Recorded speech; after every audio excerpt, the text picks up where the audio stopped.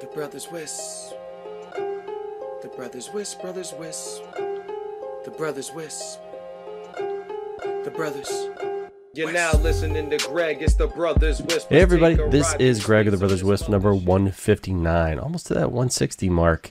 Here we are in late April. The weather's turning beautiful. I was just in Colorado and the weather was not beautiful. It was icy and disgusting.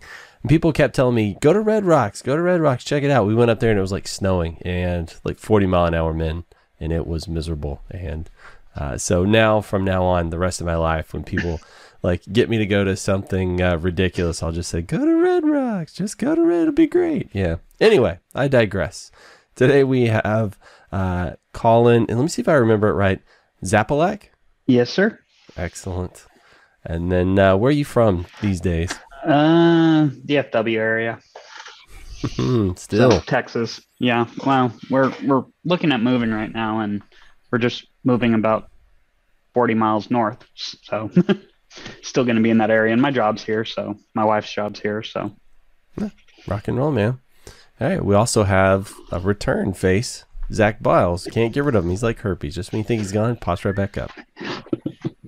Hey, good morning. It's not every day you get compared to an STD, is it? Yeah, that was a little rough. I can take it.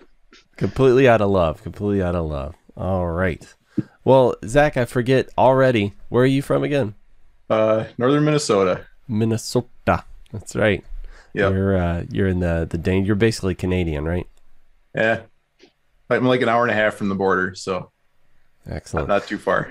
Well, we had half of our team up there yesterday, and yeah, I think it was yesterday. They're probably all flying back today, and I do not envy them being up there in the cold, enjoying it. So, by all means, you guys keep it. I will stay down here with my like 80-degree weather. I'm very much enjoying that. Anyway, I digress. Today, again, it's another one of those early ones, so thank you guys for popping in early. I've got a tight schedule today. As always, it seems like I'm always just moving these days. It's ridiculous. It's like I actually have to work for a living now, and I don't know what to do with myself. So let's get in here and see what's what. We don't have any new patrons. That's patreon.com/brotherswisp to get access to the patron-only Slack and all that good stuff. But we do have our sponsors. So brought to you by Sonar, a scalable, intuitive, and comprehensive ISP billing and operational support system. Learn more over at sonar.software. We also have Tower Coverage. Tower Coverage is your RF propagation system to empower your network. Real-time data metrics enable your coverage area, reaching your customer base, and more. The industry's best RF propagation mapping system allows website integration for customer sign-up and pre-qualification. Use this data to scientifically plan network expansion and help your WISP succeed. Get a free trial today at towercoverage.com. I had somebody holler at me yesterday, day before, one or the other, and they were saying, hey man, a friend of mine is like starting this golf cart manufacturing company. Anyway, they're opening in 2 weeks, and the AT&T circuit won't be ready till October. What should we do? And I was like, okay, let me look on Google and find a local WISP. And there were several that said that they could theoretically service that area. One of them, however, happened to have Tower Coverage, which was really awesome integration. And I could quickly see is like, yeah, they've actually got really good coverage right there. So call these guys first, everybody else second. So it's definitely like it worked in that instance. Those guys are probably going to get a new customer, even if it's only temporary. But a business customer is one that's going to pay a lot to get that installed quickly. So those are the kinds you want, right? Mm-hmm. Excellent. Well, enough with the anecdotes. You guys ready to jump in to the action, to the main event? Sure. Why to not? The big ring. Somebody put it. So Colin was kind enough to come in here and put in some additional notes, and he put in one that's making me laugh right off the bat. It says, "Little Brother's employment advancement, proof that the group is not static." What could you possibly mean by that, Colin? Well, it seems like a lot of us have been switching jobs here lately, which is a good thing because we've been, I guess, not necessarily moving laterally. We've been going to newer and better things, and which keeps us. The fact that we're still here and still doing this is showing that, hey, we do this because we like to do this, and we get on the podcast, we get on the Slack because we enjoy sharing knowledge and asking questions. Yeah, for sure. You are right. A couple of people have been jumping ship lately for other people inside the Slack. I think Glenn Kelly ended up working with Mikey. I think Tommy C ended up helping out Mikey as well. And then I just recently acquired Nick Arellano over at the Red Hats. So yeah, I just hopped jobs a couple months ago too. So rock and roll, man. We're it seems we're having fun trying out new things. For sure, man. Like it's always, I don't know. I say it's always, for most people, I think it's usually pretty stressful finding a new job. But the other side of the coin, finding new employees is feels like such a crapshoot. So like, I definitely get it. Like the idea of like, you're in a group with people that you get comfortable with, you kind of get a sense of them, their personality, their work ethic and stuff like that. And so it's nice to be able to have like a pool to pluck people from. So I definitely get that. Yeah, I will say that for me, this last go around is I got recruited, and I didn't actually I did the entire interview process remotely, and I got my offer. And it wasn't until after about 4 hours that I'd been into my first day when I actually met my manager. So it was kind of interesting. That's cool. Same sort of industry? I went back to the two-way radio industry, actually. Did you really? Yeah, I'm working for a company called E.F. Johnson. So they do, they've started in Waseca, Minnesota, and they've been, they're based out of Irving, Texas now. But about 6 years ago, 8 years ago, they got acquired by JVC Kenwood. So we're a JVC Kenwood subsidiary, and we specialize in public safety communications, but I'm on a solutions team that's third-party stuff. So we're doing a lot of Bluetooth indoor location type stuff right now. Really? Like what kind of facilities are you doing that stuff for? So we've got some plans for some schools for just alerting, say, hey, somebody's somewhere where they shouldn't be, or we're looking at a solution that says, basically a panic button, a Bluetooth panic button, and then we're working on we've got a couple of correctional facilities right now involved, and that's so it's kind of that mix of public safety and education. We're trying to get into the industrial and warehouse type applications, but we're still trying to figure out what solutions we can offer that are the best value for customers.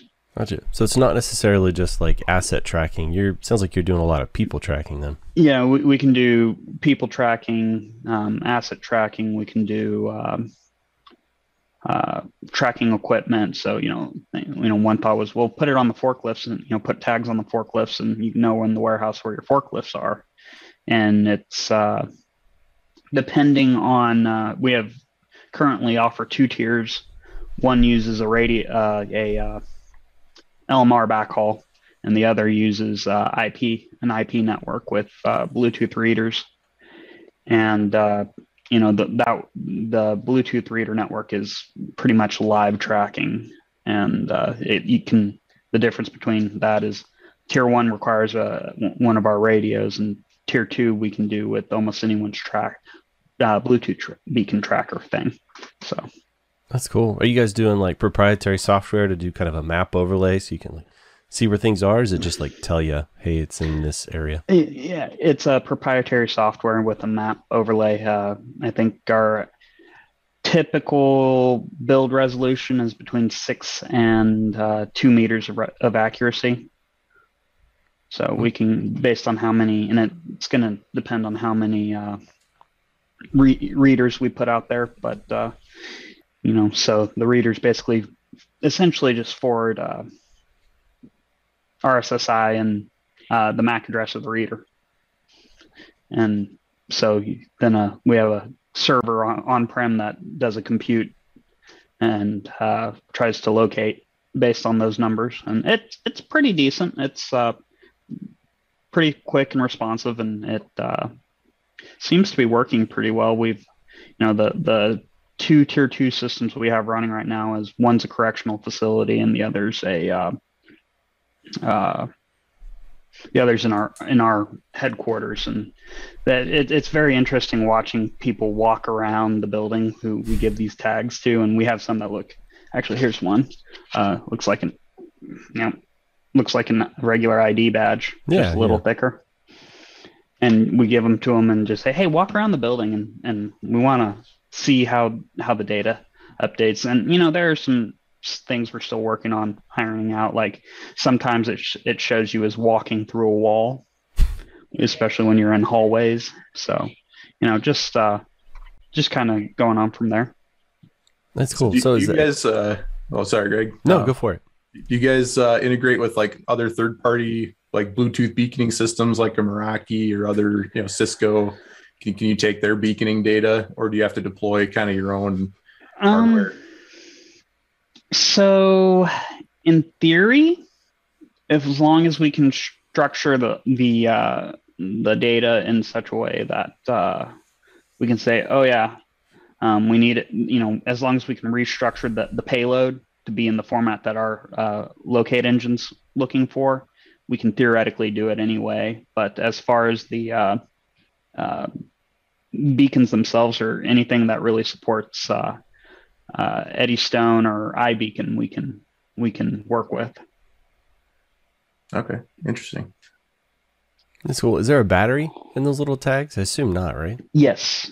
These have a little battery in them. These have a little battery in them, and you don't get it because of the background. But 3 to 4 years, depending on what the beacon interval is. And then we have some other long life, we'll call them devices, beacons that are a little bit bigger, but because they take regular like 1350 batteries in them, and they'll have a 10-year battery life at like beaconing every second. But some of our stuff we can set to beacon, every 500 milliseconds. So that's pretty cool. You said tier 2. What does that mean? It's just different deployment tiers, and in our case, it's different deployment strategies. So our tier 1 system, we put the beacons in fixed locations, and as you're walking around with a handheld radio, it's listening for those beacons, and then it says, hey, I hear this beacon and this beacon, and it forwards that information over the either a 4800 bit per second or a 9600 bit per second RF channel, which then ties back into the server, and it computes and says, okay, you're about right here. Our tier 2 system is a little different in that you don't need a radio, and the beacons are what's moving, not what's listening for the beacons, basically. Gotcha. That's interesting. You having fun over there? Yeah, I'm enjoying it. It's a change of pace. I'm not doing all the Wi-Fi and switching that I was doing. I'm still doing some switching, but right now it's trying to find PoE switches that we can put with the product right now, because PoE switches are kind of hard to come by. Yeah. And what you're talking about, because I remember you had sort of thrown it in the Slack and you have it in the notes here, so might as well transition to it, is when you say PoE switch, you're talking about a switch that you can power via PoE that can then send out PoE, right? That's that's one of the things we're looking at, just to conserve cabling, so we can make some branches basically off of a single cable run, and then we're talking radio guys. They're great with copper, not so great with fiber, and that's my consensus too, is I will deal with copper all day long. When you get to fiber, I'm just kind of like, I don't want to deal with it. So yeah, we're looking at some of that, and we've had a big problem because first we've been using some unmanaged switches that are capable of that, and in the office it's turned into enough people have come and gone through the group now that we don't have the most accurate and reliable information of what lines go to which switches and what devices are branched off of those switches. If it was managed, it'd be a simple, oh yeah, I can tell you what's branching off of there, and since I know where those readers are roughly, I can give you a general idea of where the switches are. But so we're trying to find some other solutions right now, and I got pointed at a Cisco Catalyst 2960. But Cisco end of life that 2 years ago. Yeah, so those are some older guys. Mhm. Yeah, so and then it's also trying to fit within a reasonable budget, because I guess right after they did that, they announced those little square switches that are like 4-port PoE out switches that can take PoE in, but they're a little more than what we want to pay for switches right now.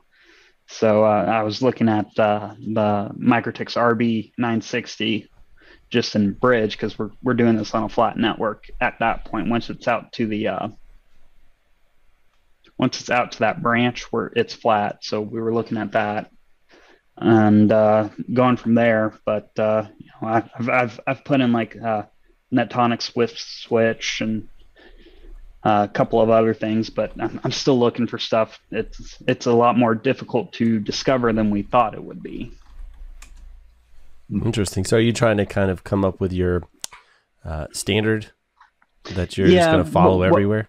Well, the standard and what we recommend, I guess one of the things with EF Johnson is with our public safety solutions, our P25 solutions, we say, we use standards, unlike some of our vendors on the back planes and everything. So you're free to roll your own hardware, provide your own hardware. We may not support it, but you're free to do that. So buyer beware. If you roll your own, you don't use our tested solution, then support's only going to be able to go so far with you. Yeah, pretty much. All right. So what were you talking about, a 960? Is that the power box thing? Yeah. Well, it's the Hex PoE and then the PowerBox Pro. Okay. And that's PoE in on one port, and then you can PoE out on 2 through 5? Yes. And as long as you're feeding it 48-ish volts, you can do AFAT compliance on the outputs. Oh, very nice. And I'm assuming that's what most of your kit uses, AFAT? Yeah, right now everything uses AF. Yeah, because all the readers are 100 meg devices, which makes sense. They're, very small packets and payloads. Yeah. And I think they draw the most we've seen them draw is about 3 watts. So, pretty low power consumptions, but if we can put 4 behind, we can do some one AT port can power all the devices behind it, basically.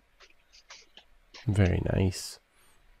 And so that the Hex PoE has like SFP cage as well, so you could do a little bit of funky stuff if you needed to. Yeah, we could do for those really long runs, we could do fiber if we wanted to. Very cool. So it sounds like decent flexibility. And those things are what, like $80? Yeah, something like that. We're looking into right now, making some agreements with Microtix and vendors, when the master distributors for preferred pricing, we'll say. I got you. Very cool. Well, even at $80, that's not too bad. No, they're. And so what led this was, due to chip shortages, the unmanaged solution we were using went from $60 to $120. Yeah. So we're, so something in between that has the benefit of being capable of being managed is a great compromise, basically. Yeah. Yeah. I mean, in my mind, even if it's got an IP address that you can ping and say, yeah, it's still alive, that can go a long way, right? Like, did it completely die? Did power get pulled from it? You know, I see this thing offline, so obviously that reader or whatever that thing is out at the end is going to be down. So that goes a really long way for sure. Oh yeah, yeah, and that's kind of what we're, you know, the long term is, you know, having the ability to easily manage and diagnose problems. That's cool. Well, it sounds like a lot of the USW Flex, but you said easy to manage. So if you got to put in Unify, that probably excludes that one. Yeah, I'm trying to, you know, if they made an edge switch that was, you know, in that form factor and could do PoE plus, I would say, yeah, let's look at that. But I don't know where Ubiquiti stands with the edge switch line at the moment. I don't think Ubiquiti does. No. Sorry, I'm a little tough on them. I've been tough on them for about 10 years now. So it's all good. Well, while you're talking about Ubiquiti, I had something in here that was Ubiquiti related. I saw they put out their Ubiquiti Identity Management System, or UID for short. Secure your organization simply. So this is another big push into the enterprise, and this kind of bleeds into my world a little bit these days because I'm doing more of this sort of stuff. Identity management, because it seems like they're trying to straddle a lot of areas, like the single sign-on, right? So that you'll have one place for authentication, and then all of these various services you use can kind of tie into that, right? So all of your various systems. It sounds like they're trying to do integration with like Google, Active Directory, LDAP authentication, stuff like that for kind of the back end, but they're rolling it into lots of things, right? So they have their UID access, which is their access control solution. So theoretically it would tie in with that, right? So all of your users would be able to authenticate on your access control, like egress and ingress in your buildings. And then they have a VPN client apparently that they're running that connects to the Dream machines only right now. And so you would be able to have kind of universal authentication on your VPN. So even if you're a remote worker and you're away from the office, you'll be able to do that. And then it looks like they're tying into the Unify system for like Wi-Fi access. So I'm not sure exactly what that looks like. Like if that's you connect to like a hotspot portal and it authenticates you in there. Like I'm unsure. Like they don't have a lot of documentation on how that process actually works. But yeah, it looks like you really have to have the Dream Machine Pro or Special Edition to make this thing work. Looks like it's got some tie-in on the UniID, so their access control system, sort of some integration with a video recorder. I guess like they have like a little version of an access control piece that's got a camera in it, like it's kind of also a reader, and yes, it kind of ties in with that. They have a free plan up to 50 users, one site, 3 doors, which would be a very small office. You thinking 50 users, because that's also going to be a single sign-on or VPN authentication for users that are not going to be at the office. So I guess, I mean, that's a thing. You know, it's got some stuff in there. But then they bump up to a standard plan, which is $4 per user per month if you bill annually. And that's up to 1,000 users. So that gets a little bit spicier for single sign-on. I think that stuff, like if you're going with Okta or whatever, which, you know, the very first thing anybody's going to say is, well, why would I trust my security stuff with Ubiquiti when they've already had problems? But there's like one of the major single sign-on authentication people, Okta, just had a breach not too long ago, right? So it's like nobody's perfect.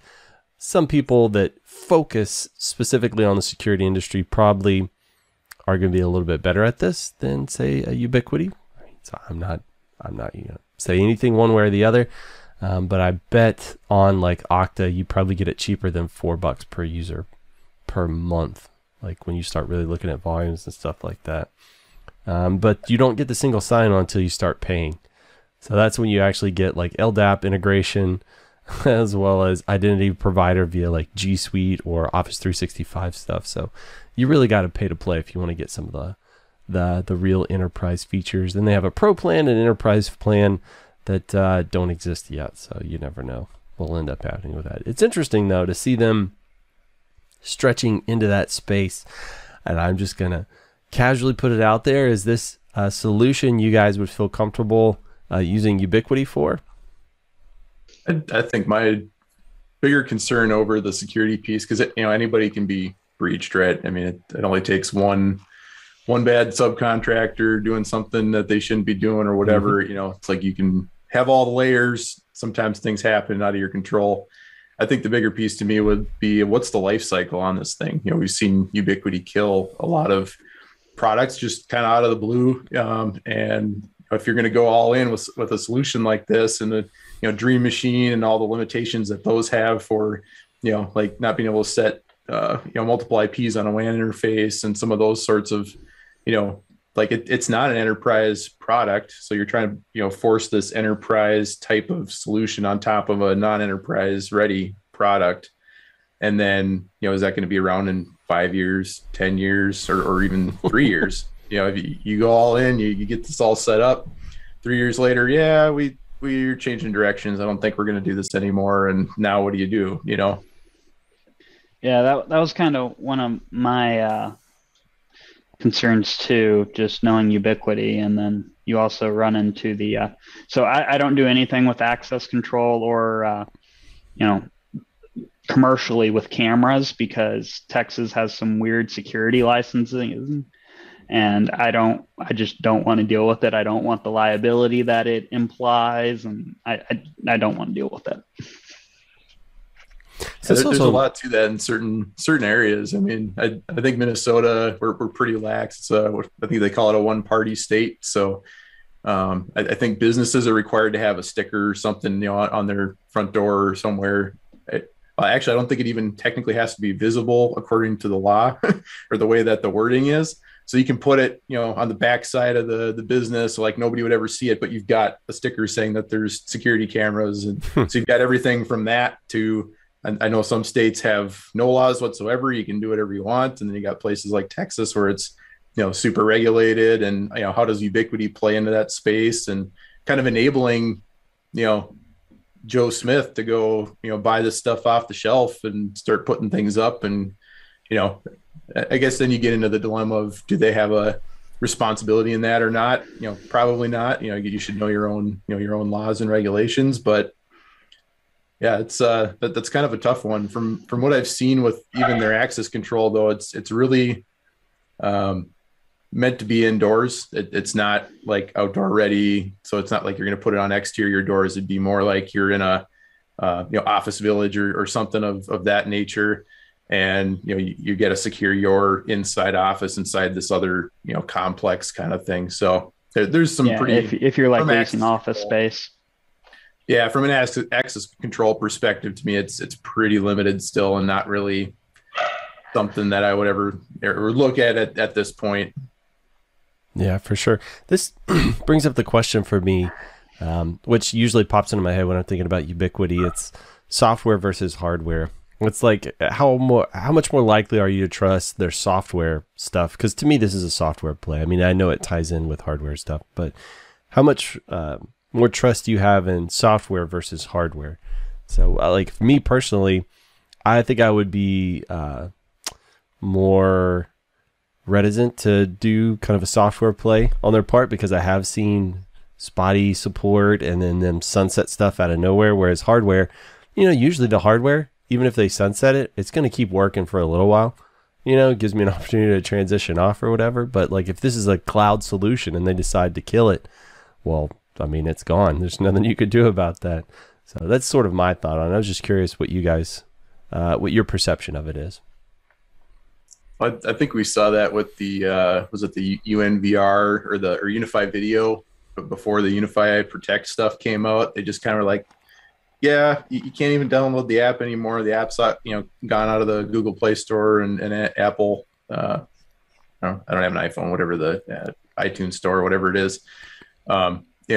Just gone. Our remote connectivity is shut down, and you can't get it anymore. And like that was a great thing for a lot of people. Hey, I've got this old desktop laying around. I've got some hard drives. I can throw them in there and run an NVR. And now, nope, you have to buy our hardware. And there's you can only have so many drives, and it's a little more expensive, and well, right now you can't even get it due to all the equipment shortages. But yeah, just kind of like it's getting more and more to me, locking people into their hardware. You know, their software doesn't work with any third-party system. So yeah, you can go, you know, okay, I say I trust the software and they're going to keep it going for 10 years. You know, what does the support look like?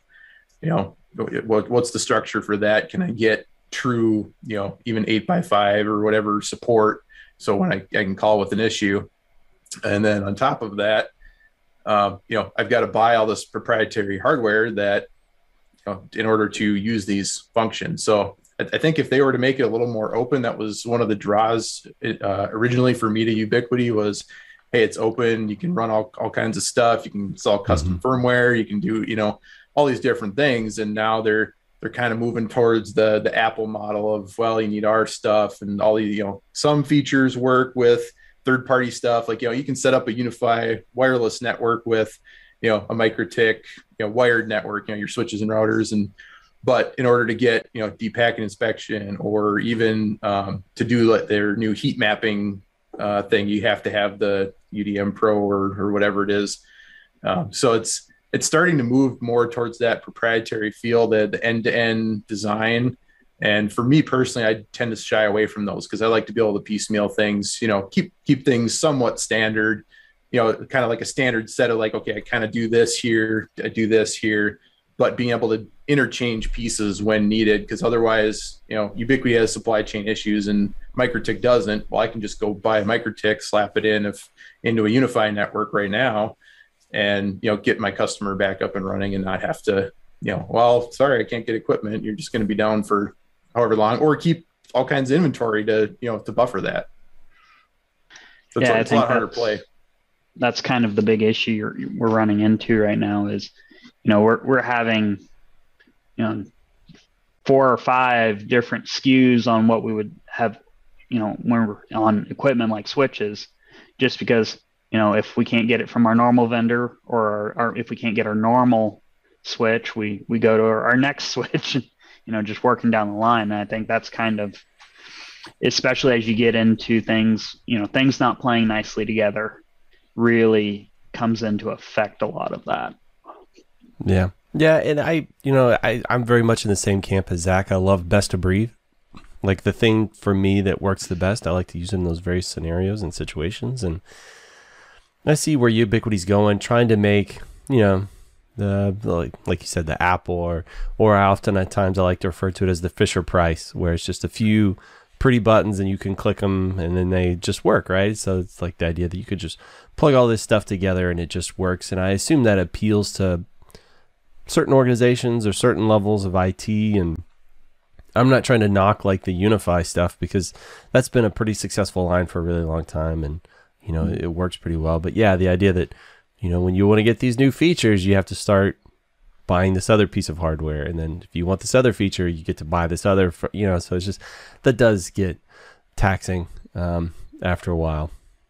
Well, a lot of companies now are trying to outsource IT or not keep an internal IT department, right? You know, they can have set up a UniFi system. Just about anyone can do that. So it does have a place. You know, there are organizations that, hey, that's all they need. You know, go for it, go do it. You know, just, you know, that's not the way I want to do it. So, and there's nothing wrong with that. Yeah, for sure.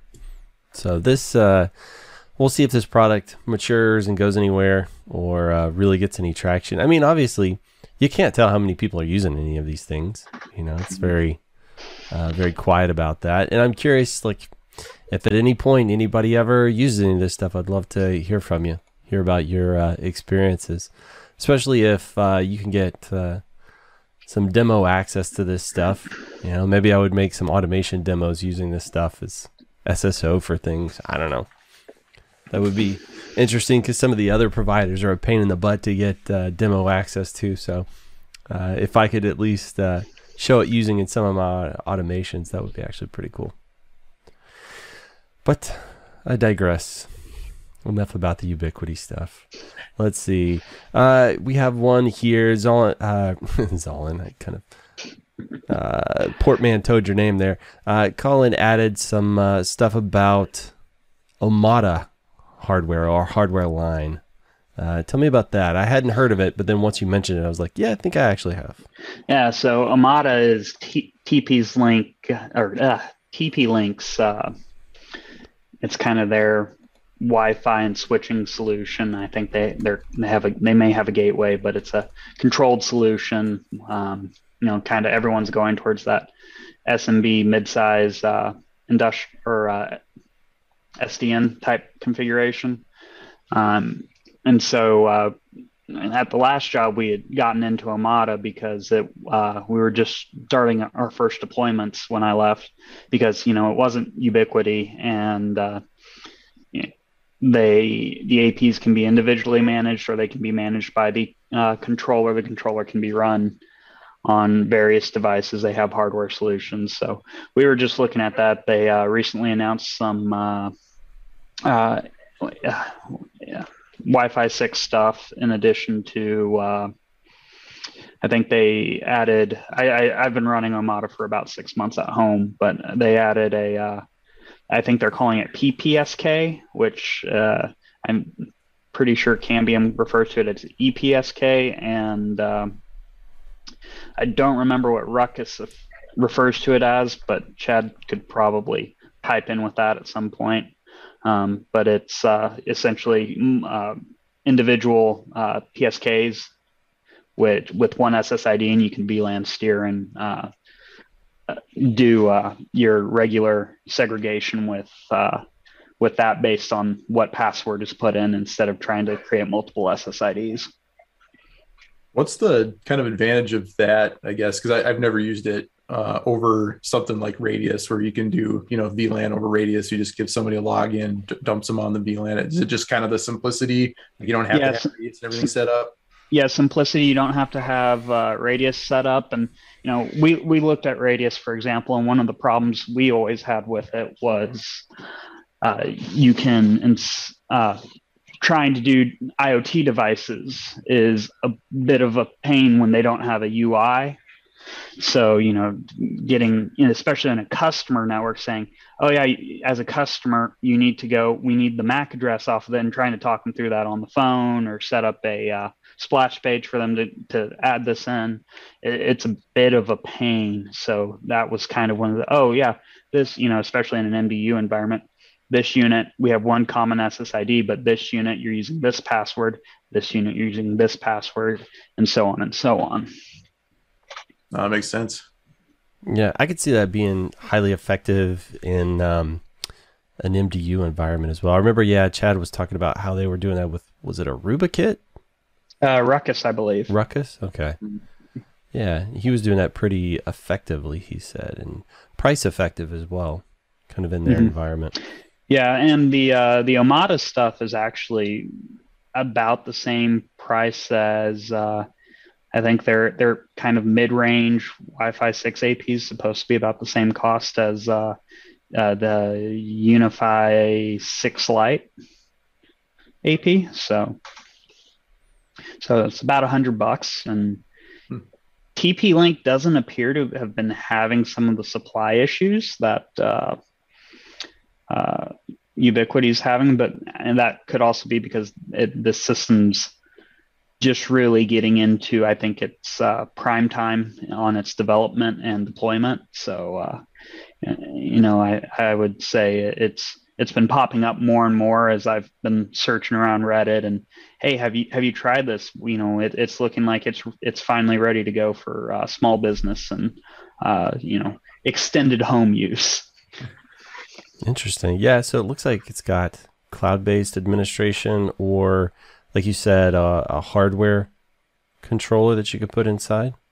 It's hardware controller, or you can actually download the software. Control software on premises. Yeah, so I actually I actually did a blog post last week about running that, getting that control software installed on Alma Linux. So, because I think I had seen a video about doing it with Ubuntu, and I was like, there are reasons I don't like to use Ubuntu and production networks. So I figured, well, let's see if we can get it on a RHEL downstream and go from there.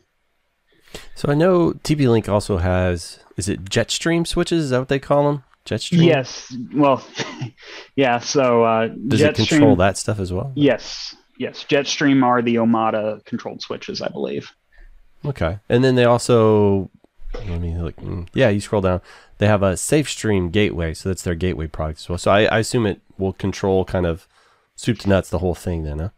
Yeah, that's my assumption. But you can run it independently, and it doesn't care if it's just being used for APs. So that's baller. You make changes like both in the GUI and CLI, because I know like Unify systems, that was a big issue. Like if you made changes in the controller, you had to go edit this JSON file and re-upload it. Otherwise, it would re-provision and wipe out all your changes. I haven't tried to mess with anything on the CLI version. It ships as essentially a executable Bash script when you install it on Linux.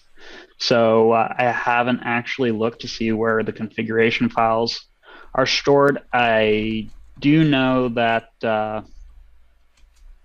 the backup files remind me of like a switch's backup files, except it's not plain text. It's I tried opening it in a text editor, and it's a bunch of gobbledygook there. So, but yeah, you can. So all that information is somewhere. It's just not in plain text, and I don't know if they have any command line commands that you can use to set parameters. I've only messed with the GUI, and it's a pretty straightforward GUI. They have different templates available for configuration, like home, business, hotel. I think they had one for convention center and some other things. So it might be a little interesting. I'm taking a look at their documentation. The controller has a well-documented API. Okay, that's. Yeah, so you kind of don't need CLI anymore, where you can just pop the API from your automation or your whatever systems. Well, Greg, it sounds like some guy I know who deals with Ansible a lot and works for the company that manufactures Ansible has a side project. This would be pretty cool.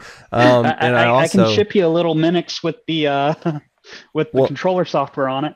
I know. So, I have a pretty good relationship with Steve Disher over at ISP Supplies as well, right? Like I actually, my first job, no, it wasn't my first job. My second job here in town in College Station, he's actually the guy that hired me, was my boss for a little while. So he is also a TP-Link like master distributor. So I wonder if he could hook me up with some demo kit so that I could do some API testing. That would be pretty cool. Yeah, who isn't friends with Steve, it seems. I mean, I have to haggle him every time I see him because, College Station, Texas A&M, me being a Texas Tech alum. That's pretty cool. So you the kit you're running inside, pretty reliable? You like it pretty well? Yeah, I've so it replaced the Wi-Fi function on the RBA 4011 for me. And I'm just running, I think it's the EAP 225. I've got two APs, but one's covering the entire house, and it's in the far end of the house, and it's covering the entire house. And it's been pretty good. I think I popped out one of the other EAPs I have just to test it. I don't have, well, my other problem is all my networking equipment is on one side of the house. My desktop here on the far side of the house actually is using power line, so I don't get the throughput. And with us moving, it's just been, we've been talking about moving for 6 months. I'm like, I'm not wiring. I'm not going in the attic. And of course, every time it's like, oh, I really need to go in the attic, it's already triple digits in Texas, and it's like, yeah, no, I can wait till winter. Yeah, not worth it. Batch management devices still work even when not connected to the cloud. So I guess this is their Unify killer. That's what they're going for here. Yeah, I know they were pushing pretty hard for the what's the word I'm thinking?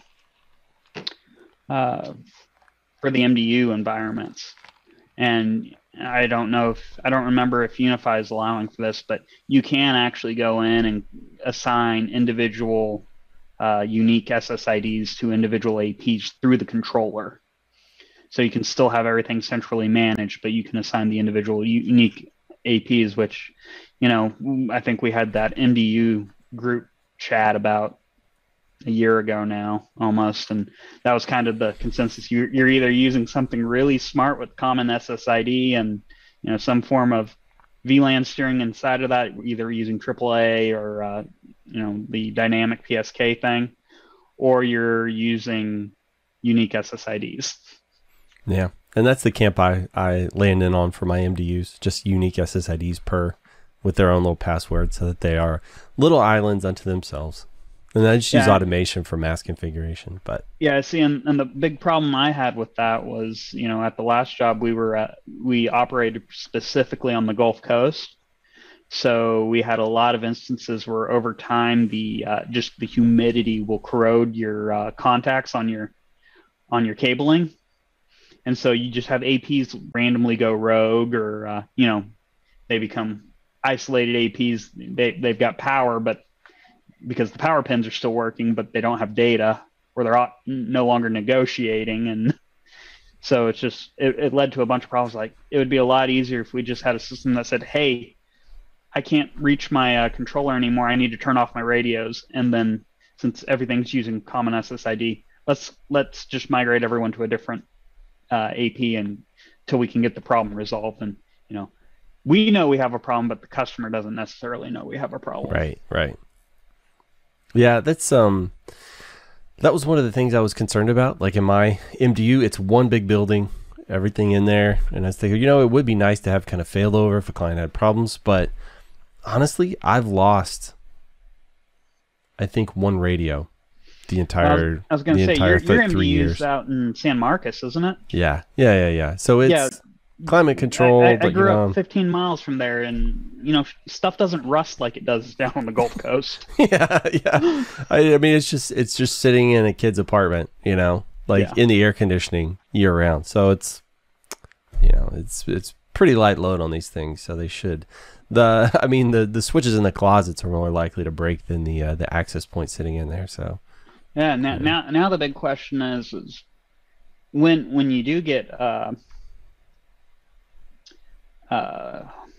Wi-Fi Wave 2 package to go down to those AC2s, will you upgrade them to 7 so you can have that function, or will you keep it on 6? Good question, right now I'm going to keep it on 6. At some point I'll pick a couple of canaries and I'll probably upgrade those, but I will say, depending on which version of Ansible you're using, I think 2.9 is 2.9 still the latest on the Red Hat release?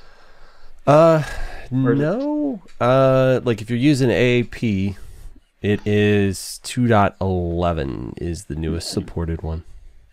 I think I'm still running 2.9, and it does not. MikroTik made some changes in the APIs for version 7, and I haven't tested anything newer to see if they've been resolved. So you can't do gathering facts on version 7 if you're running an older version right now of Ansible. Well, it could be. So they could have updated the RouterOS collection, and you have to have a newer version of Ansible to support that. Honestly, I still have that reminder from you saying, hey, take a look at this. That reminder is still sitting in there. I haven't jumped in and tested it yet. I need to. I've just been going flat out. Yeah, I mean, you got more pressing work things going on, and well, no, I need to test it. Like you asked me, I need to test it. I bet MikroTik integration on Ansible is probably lower on your customer needs at the moment. Well, I've not run any version 7 stuff on my network, so and my Ansible is still cranking away just fine on the kit I have out there in the environment. And what Colin's referring to is like gather facts. It's where you can, like, with your automation, connect to a device and pull a bunch of just standard information. So you can like see like what firmware version it's running, or Sometimes you could do like show me the LLDP neighbors, or just like a lot of subset of information. Some kit will show you like interface configurations or IP addresses and stuff like that, right? Already variabilized, ready for your use in your automations and stuff like that. So that sucks that it's not quite working right in version 7 just yet. But then it also makes me wonder, well, no, I mean, version 7, most of the core functionality should be pretty stable to where it's not like those pieces would be changing too fast, right? So yeah, the only gotcha with version 7 is some of the with the new routing engines, some things have changed, and of course, so you might have to adjust your how your playbooks address routing a version 7 device versus a routing a version 6 device. But other than that, I think it looks like version 7 has gone to more of a Linux type directory format where you use where natively it wants you to use slashes, but it's still to go from menu, submenu, and down. But it still supports the space that MikroTik had previously used in version 6.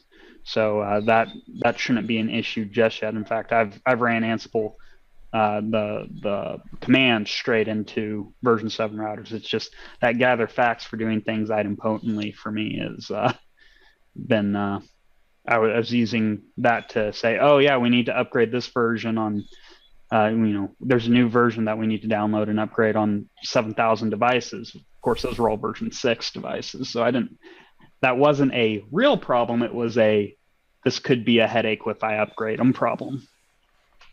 Yeah, for sure. And like to gather facts, there's usually ways around that, but you have to start doing parsing, right? You have to like do like I guess in the MikroTik world, you have to like throw a print command at it and then parse that so that you could kind of variabilize it or whatever. So it just kind of is a pain in the butt when it doesn't like return JSON. That's the dream, right? You throw something at it, it returns like JSON or YAML formatted information. That way it's already like variabilized for you and you can just use it. Otherwise you have to kind of like parse it in some form or fashion or do some matching in there. Sometimes you could just cheat and then like search the string, just like look at this as if it's all string, see if this thing is in there or not. Yeah, this kind of brings us into that final point I put in, which what are we automating these days?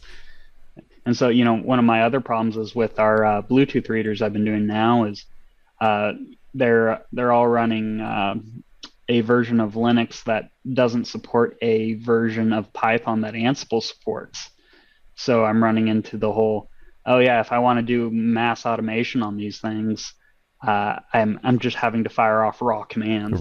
Kind of which reminds me of some fixes that were there for some AirMax products, but I'm still at the point of, well, yeah, then I have to completely change how I deploy these configuration files now because it's I don't want it to overwrite something that, I basically have to send the entire configuration file over to the device.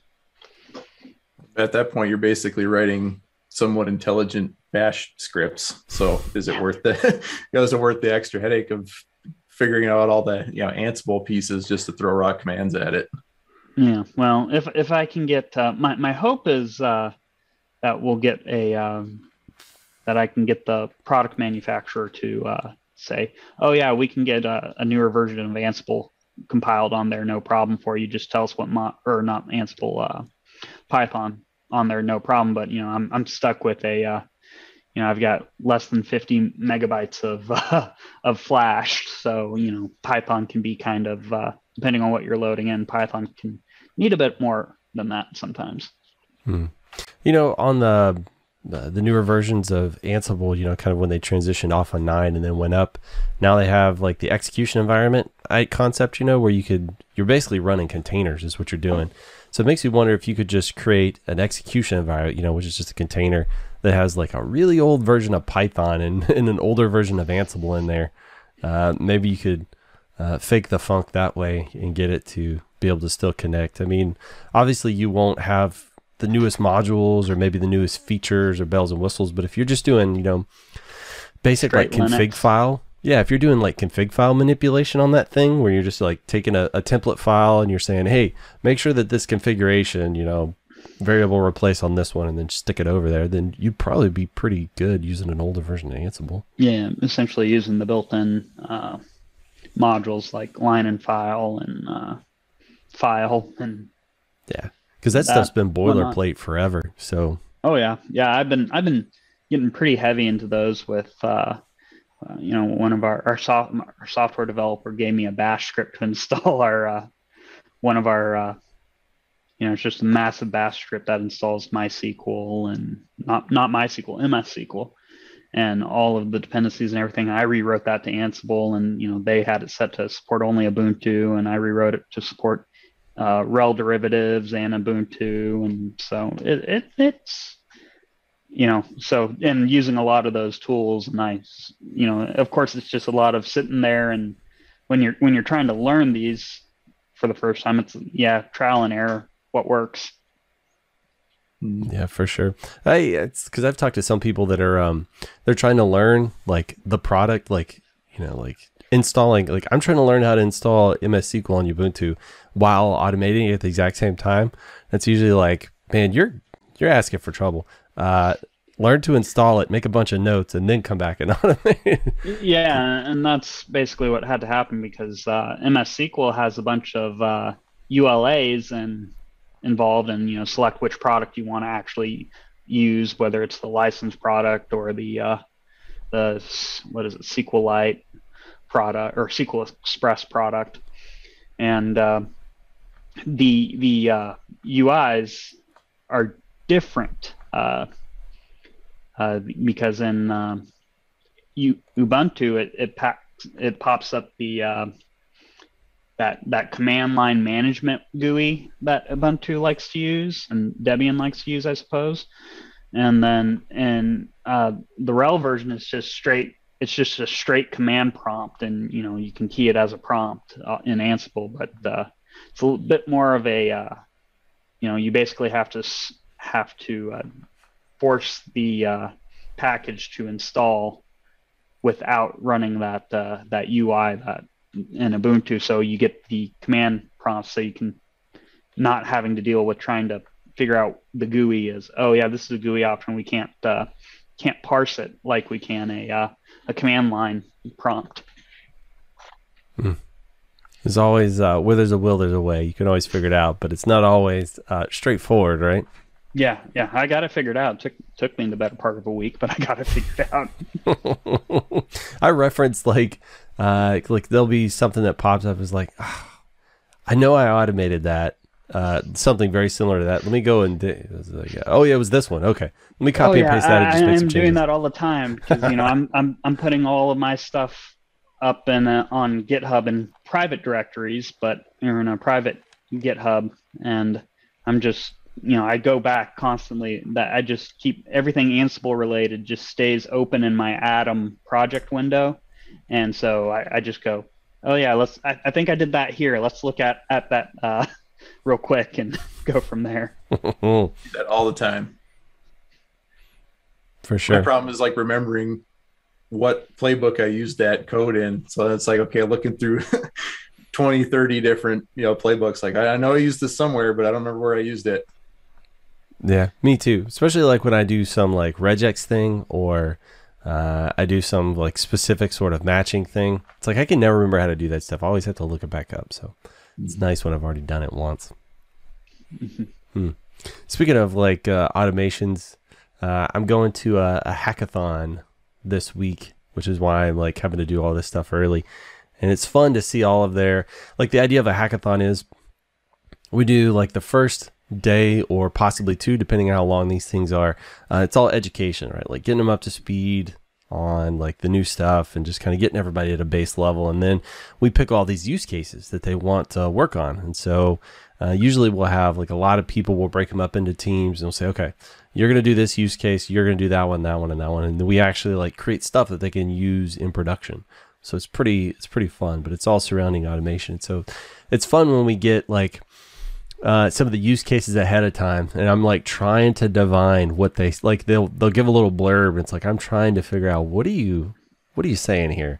Like, what are you even talking about? And it's always fun because I'm just like constantly Googling. Like, I have no idea what this product is. I've never heard of it. And so then, you're just like trying to research as fast as you, because I mean, I guess you could go in completely blind, but I at least want to be a little bit warmed up on some of the questions they might ask. So it's like across the board, man. Like, you never know what you're going to see. Like, one of them is Microsoft SCCM. It's like their something systems configuration manager, system center configuration manager. Yeah. And how that differs from SCOM. Operations manager. Yeah. My man, he knows what's going on here. I used to build system center stuff in a previous life, so I'm well versed in that. Well, cool. Well, I found my guy. So they were talking about maybe setting up SCCM DPs, like with those distribution points or something. Yep. Like doing those in an automated fashion. So it goes from that and then swings to like some ServiceNow stuff. Like how do we auto assign tickets in there, and then it swings over to, hey, networking, we want to like compare configurations and stuff. So it's like, man, these things they're crazy because they just run the gamut. You never know what you're going to run into, and some of this stuff is light. Like also one of them is like firepower. They're like, we don't have the API on our firepower, so how do we connect in and back those things up? It's like, I don't know. I don't have one available to test with, so I guess we'll do it live when we get there, figure that stuff. But I love kind of the challenge of it, the idea of it, the variety, because you just never know what's going to come at you, and you get to try and work through all that stuff. But it gives them opportunity, to start working their groups, and then I'll kind of bounce around and sort of help where I can, and then do a little research, and then help, and it's just like you're like constantly moving. But you get there and you hit the ground running and you go all day long, and then you rinse and repeat the next day. It's like nonstop madness the whole time. So it's fun. It's exhausting, but it's fun to do these sort of things. But I really like the variety of stuff. Like, so when you guys are talking about, I'm automating this or that over there. Like, that stuff truly is like fascinating to me because I love the thought experiment of it. Like, can we hack this thing together? And the answer was always yes. The answer is always yes. You can make it happen. It's just how much work's going to be involved. And what's so funny is too, when you're working in a collaborative group, somebody will have a much clever way of doing something than I would have been able to come up with. So I like that too. It's always fun. Yeah, I'm very much a fan of the you get stuck, and sometimes you just need a second opinion or somebody else's eyes to give you an idea. Happened to a friend of mine a couple months ago. He was playing with an old Jeep, and he's like, I can't get it to fire. I was like, well, okay, let's put some gas in the carburetor and just make sure you have spark. It starts, until it runs out of gas. And I said, okay, so that means we're not getting fuel. So what it basically had to come down to was the fuel line between the gas tank and fuel pump was completely vapor locked. So I said, well, we just need to prime the fuel line and use gravity to do that and just let it flow. And once we got that done, fired right up and ran. So, sometimes it just takes that second set of eyes. Yeah. Yeah. Or somebody to say, hey, have you tried that? And I will say, no, of course not, because that's obvious and easy. Why would I have tried that? Yeah. Speaking of learning new things, I don't know if either of you guys have played with Napalm before. It's like a framework that you can use to deploy configurations to devices, pretty much like your enterprise stuff, your Cisco, your Juniper.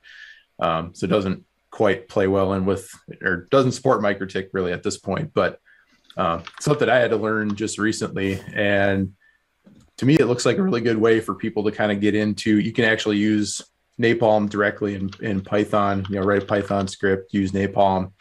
And what it does, you build your configurations out. It drops that text file actually on the device. So, if it's a Cisco and your boot flash or whatever as a candidate configuration, and then you can choose to actually apply that, or if you want to run checks before you do it, or, those sorts of things. They also have a testing framework on top of that. So after you apply the configuration, you can run these test scenarios, I guess. Test for, hey, is BGP up? Do I have peers? Do I have routes? Do I have, specific IP addresses on my interfaces? So you can either do that, straight in Python, or you can actually deploy that same thing through Ansible, which I found to be a little bit easier. But then it's just a Jinja template of, what you want your configuration to look like. And a lot of engineers, I think that's going to be a little more of a easy transition for, hey, you can actually look at what the config looks like versus this YAML, block of YAML with all these different parameters that may or may not line up to, the actual like configuration parameters that you type on the CLI. You're literally building a text file of what your configuration is going to look like, and then replacing, your variables with the variable names. So pretty neat little tool that I wasn't aware of before. I had seen it as it's kind of baked in with Netbox. So if you're managing like Cisco or Juniper devices with Netbox, you can actually plug in some credentials and it'll go and pull the configuration files off of the devices into Netbox, and then you can view them right in your Netbox GUI.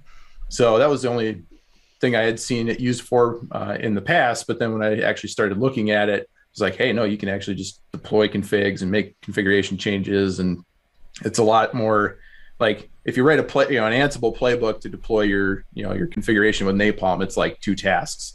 Basically, like a template task is just Napalm. You give it the Jinja file that you're going to use. And then, obviously you have your variable structure. So it's a little easier transition than jumping like deep into the whole, all the different Ansible modules and all that kind of stuff. So kind of a neat little tool I came across, and may or may not fit into, kind of that WISP area, because not everybody's using Cisco and Juniper and Arista and whatnot, but, a little more on the enterprise side.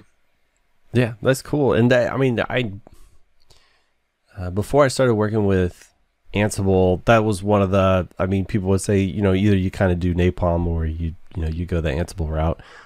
It sounds like they've gotten a lot more mature with the product, like continuing on. Ansible does everything, like it'll touch anything, whereas Napalm's really like networking focused, right? Mm-hmm. And just your it's a networking podcast, so. Right.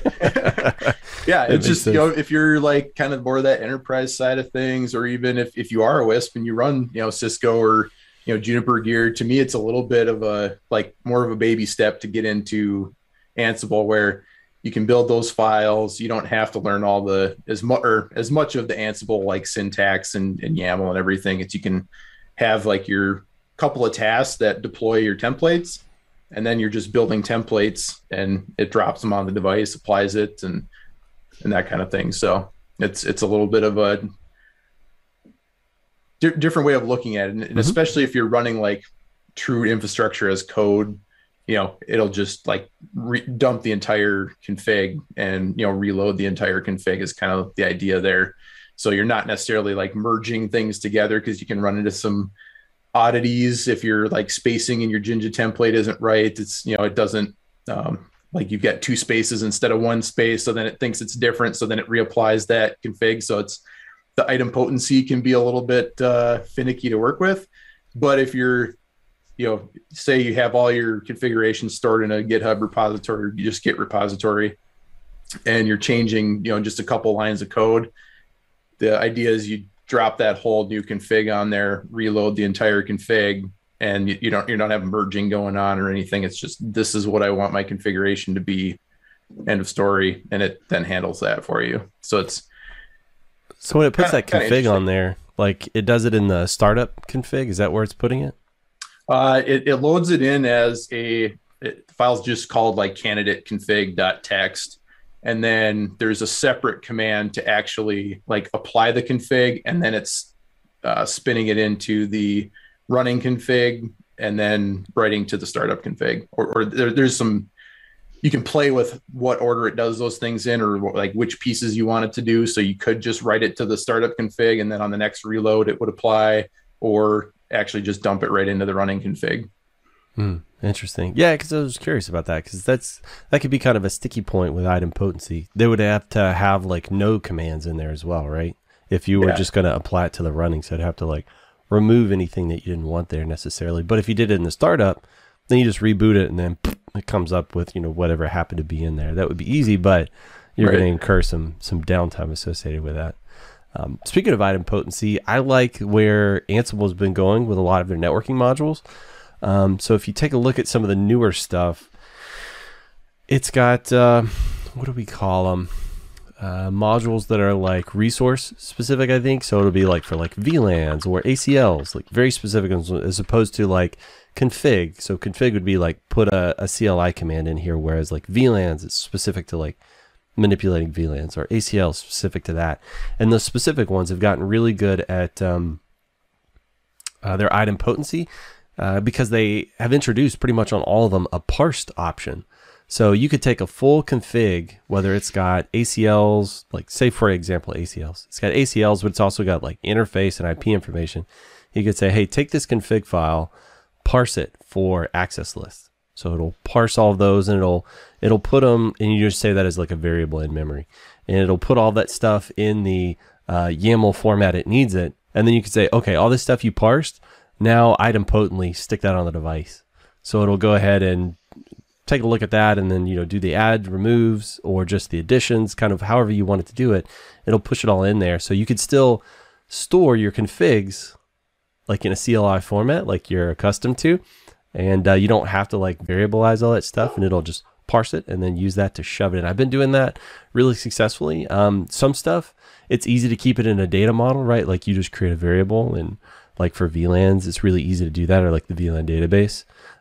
If you do that, it makes it vendor agnostic, right? I can take that data model and I can put it on a Juniper or an Arista or a Cisco or XYZ.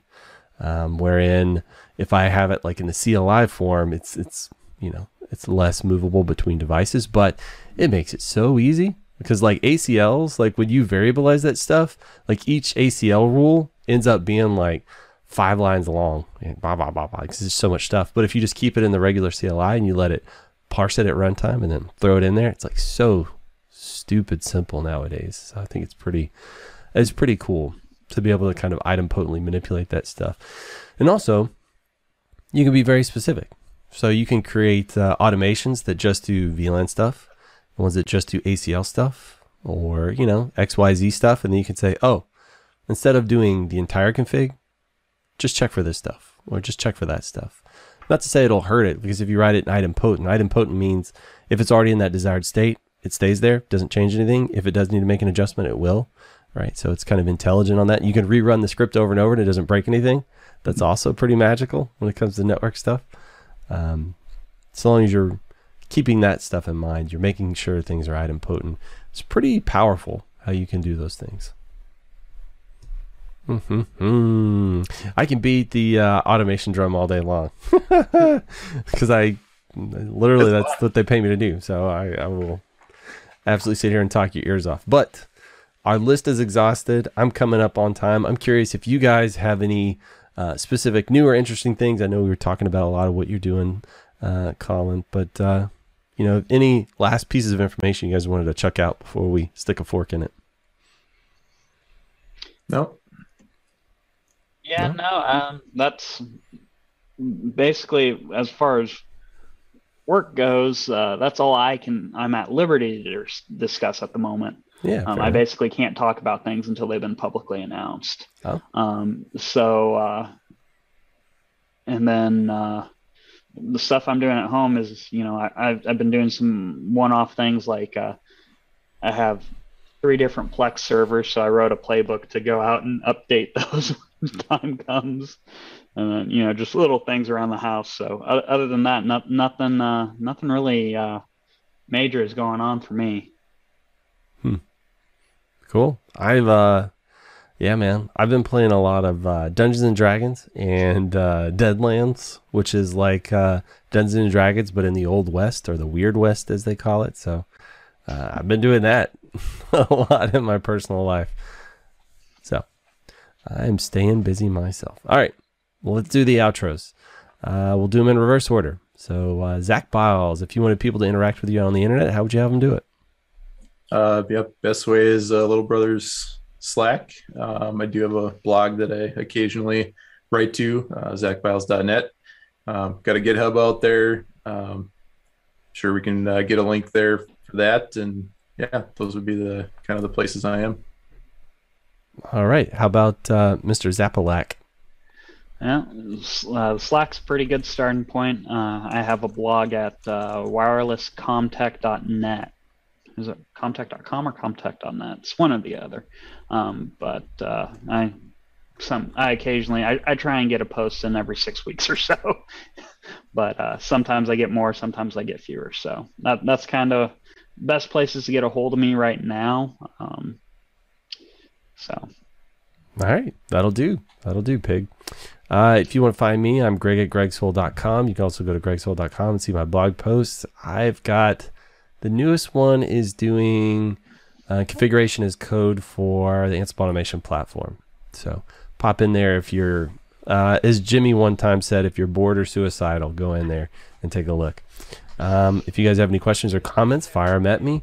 Always happy to hear from you folks, or if there's any products you'd like us to poke around in. We haven't done our Terragraph one. We need to get the Terragraph kids in here and get them to talk now that I'm thinking about it, because they've had enough runtime. They're done. they've run the gambit, both of them. All right. Thank you, Colin. Thank you, Zach, and thank you, listeners. We'll see you guys next time. I will hit stop on all the recordings.